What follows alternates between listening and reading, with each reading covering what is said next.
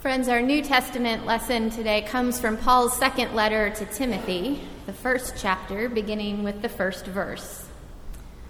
Paul, an apostle of Christ Jesus by the will of God, for the sake of the promise of life that is in Christ Jesus, to Timothy, my beloved child, grace, mercy, and peace from God the Father and Christ Jesus our Lord.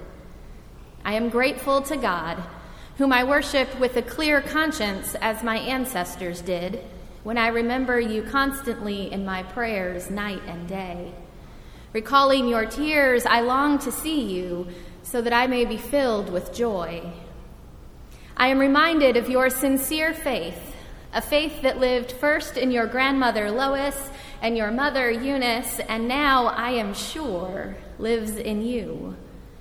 For this reason, I remind you to rekindle the gift of God that is within you through the laying on of my hands. For God did not give us a spirit of cowardice, but rather a spirit of power and of love and of self-discipline. Do not be ashamed, then, of the testimony about our Lord or of me, his prisoner, but join with me in suffering for the gospel, relying on the power of God, who saved us and called us with a holy calling, not according to our works, but according to his own purpose and grace. This grace was given to us in Christ Jesus before the ages began, but it has now been revealed through the appearing of our Savior, Christ Jesus, who abolished death and brought life and immortality to light through the gospel. For this gospel I was appointed a herald and an apostle and a teacher, and for this reason I suffer as I do. But I am not ashamed, for I know the one in whom I have put my trust, and I am sure that he is able to guard until that day what I have entrusted to him. Hold to the standard of sound teaching that you have heard from me, in the faith and love that are in Christ Jesus. Guard the good treasure entrusted to you, with the help of the Holy Spirit living in us. This is the word of the Lord. Thanks be to God.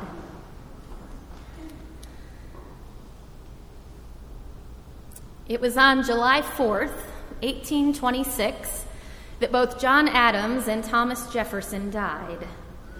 The last surviving members of the so-called Founding Fathers, the two of them together with others, shaped much of this country as we know it.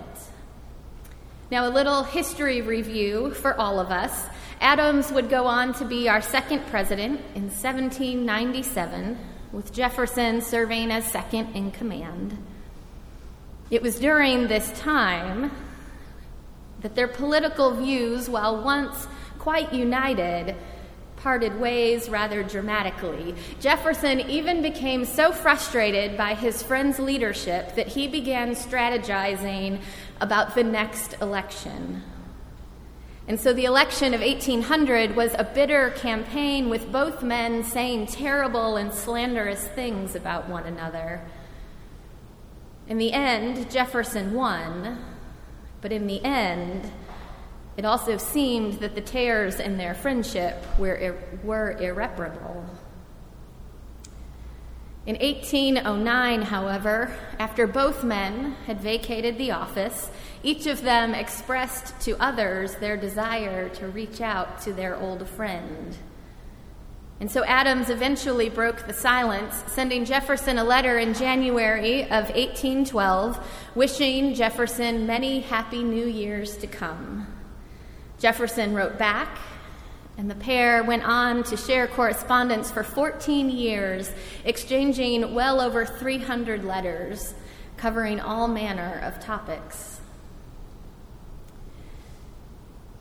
It was on that fateful July 4th, in 1826, exactly 50 years after the Declaration of Independence, that John Adams, at 90 years old, uttered some of the most famous last words we know.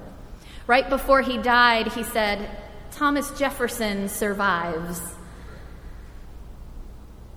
These words have etched themselves in history for what they contain, but they've etched themselves in history perhaps even more because they're actually wrong. Adams couldn't possibly have known it at the time, but Thomas Jefferson had died 5 hours earlier. Last words can be fascinating. Beethoven, his last words were, "Friends applaud, the comedy is finished." Winston Churchill, the elegant wartime orator, his last words, "I am now bored with it all." And Thomas Edison, who changed the way we could see in the world, his last words offered something of a promise. "It's very beautiful over there," he said. This second letter to Timothy is increasingly considered to be the Apostle Paul's last words. We read from the first chapter a few moments ago. In the 4th chapter, toward the end of the letter, Paul writes, "I am already being poured out as a libation. The time of my departure has come. I have fought the good fight. I have finished the race. I have kept the faith." Paul knows he is dying, and he knows this may well be his last correspondence. He closes his letter saying, "The Lord be with your spirit. Grace be with you." But he begins this letter with a bit of a history lesson that hits close to home.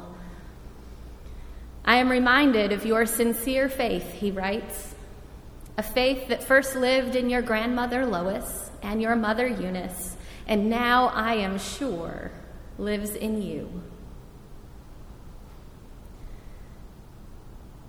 If I understand it, what Paul is saying is that for most of us, faith doesn't simply fall out of the sky and land on us.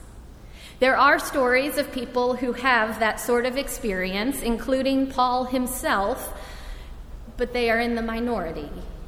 And a problematic byproduct of these types of stories is that they are so spectacular that those of us without them sometimes wonder if our faith is lacking. So again, if I understand it correctly, what Paul is saying is that for most of us, we learn faith from one another. You know this model is true in other parts of life. Think about starting kindergarten in a school that goes all the way through the 8th grade. You are the shortest, the youngest, and those hallways seem enormous. When I started school, 8th graders were all assigned a kindergarten buddy. My buddy's name was John, and I am still fairly certain I survived kindergarten only because of him. Or if you don't remember kindergarten, think about your first day at a new job. You don't even know what you don't know. That feeling is inevitable for all of us at some point. That's why so many organizations and corporations and schools use mentoring programs. You know how these work. Someone who knows the ropes walks alongside of someone with less experience, sharing insight and offering guidance. Mentoring is not a new practice, not by a long shot, but in the past 2 years, our understanding of mentoring has expanded. Now, Forbes, the New York Times, and the Wall Street Journal all report that those who have been mentors ought to consider finding one for themselves. And they say, this is the key part, the mentor you find should be under 30 years old. Otherwise, their studies say, you run the risk of staying stagnant while your colleagues or your competitors move forward. Now, there's science behind this. As we age, the neurons in our brains, they change shape and size, which ultimately means we learn at a slower rate. Our brains learn the fastest and with the greatest ease up until the age of 30. I am as delighted by this as you are. But there is a flip side, of course. As we age, we have the benefit of accumulating more wisdom and more information. The point is, we are learning that no one age or no one level of experience has the monopoly on knowledge. Everyone has something to teach someone else. We need each other to become our best, fullest selves. I have found this to be true when it comes to being the church as well. This past week, I imagine you read about it. The trial concluded for Amber Geiger, the former police officer who shot and killed her unarmed neighbor, Botham Jean, in his home. As soon as the verdict was read, Botham's 18-year-old brother Brant hugged his brother's killer and offered forgiveness. It was a remarkable moment. It really was. It went viral, and all sorts of Christians held that moment up as one we should all strive to emulate. And my initial response was exactly that. But then I started hearing from some of my preacher friends who are not white. They were begging their white preacher friends, which is to say they were begging me, not to talk about Brant's forgiveness without also mentioning Botham's mother, Allison, who offered a statement of her own. She said, "What Brant did was cleanse his heart towards Amber. I do not want that to be misconstrued as a complete forgiveness of everybody." She went on to say that she admired her son, but that justice demands an examination of the systems that contributed to her older son's death, systems that the Dallas police chief herself says demand an internal investigation. Now, please hear me carefully. It is maybe foolish of me to talk about this today, because I am still wrestling with it. I am still trying to figure out what this means, both for how I think and for how I live. I am still trying to figure out how forgiveness and justice live in tension with one another. So I was hesitant to bring this up today, but if we wait until we have all the answers before we talk about something, we will never actually talk about some of the things that matter most. And please hear this just as carefully. I do not mean to diminish that moment of forgiveness, not in the slightest. All I mean is to point out that I could see the forgiveness part of the story. That was easy for me to see. But I needed my preacher friends with black and brown skin to speak up and implore me to look further and to see things from their point of view. I needed them, and I still need them, to become a better and more careful and more faithful theologian and preacher. So there it is again. We need each other. No one has faith figured out all by themselves. No one has every answer. It is not possible.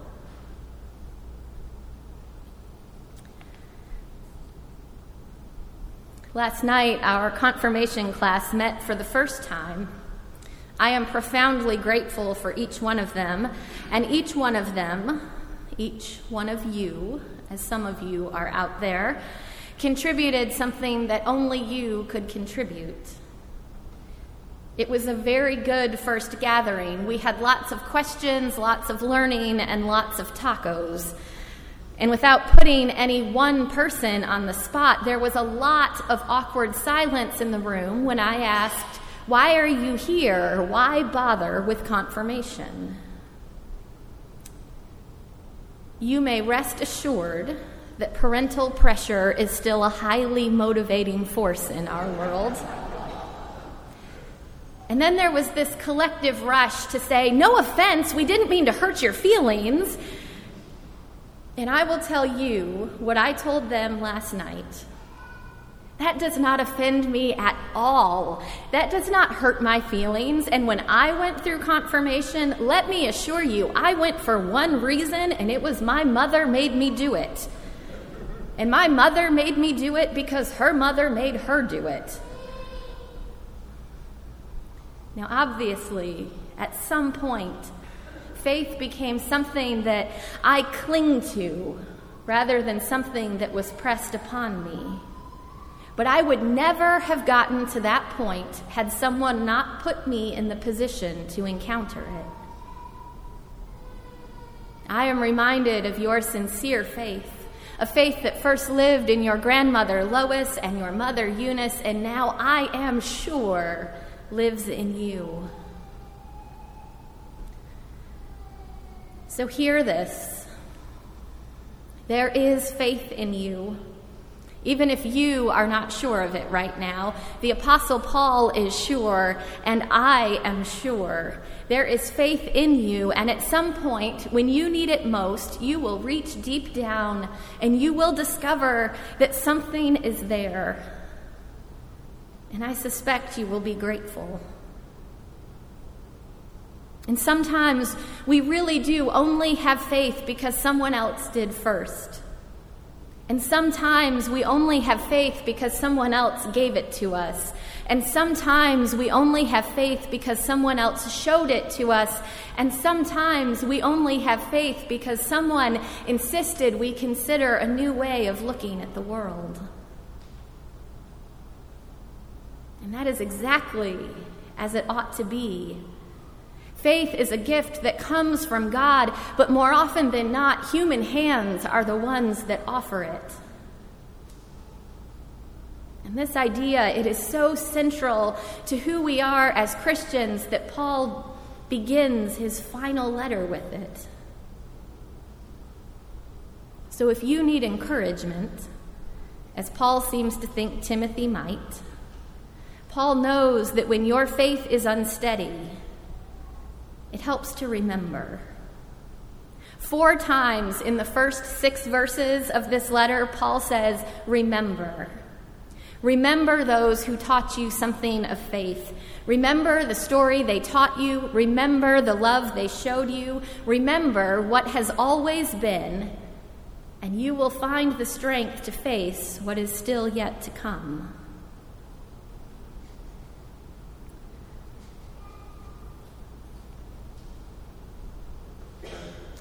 It's World Communion Sunday today.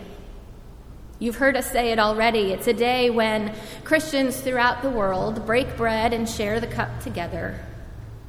It is a day when all of us remember someone else's last words, or at least the last words that were spoken to his closest friends when they gathered for a last meal.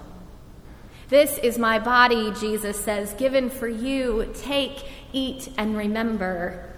And this is my blood, Jesus says, shed for you. Take, eat, and remember. Now here's the tricky thing about World Communion Sunday. We all celebrate communion, but we don't all do it the same way, and we don't even all do it with the same understanding. Do we use bread or do we use wafers?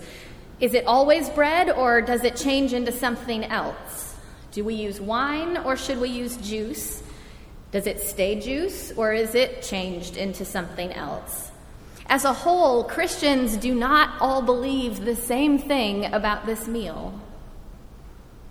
But in observing it years ago, William Sloane Coffin said that on this day, at this table, Christ is found not in the nouns, but in the verbs. This is my body given for you. This is my blood poured out for you. Take, eat, drink, remember. Remember that when it comes to faith, you do not have to know it all. It is not possible to know it all. We figure it out together. We make our way together. And if that's not the last word on the subject, it certainly is the lasting word. Pray with me. Gracious God, we believe. Help our unbelief. In Christ's name we pray. Amen.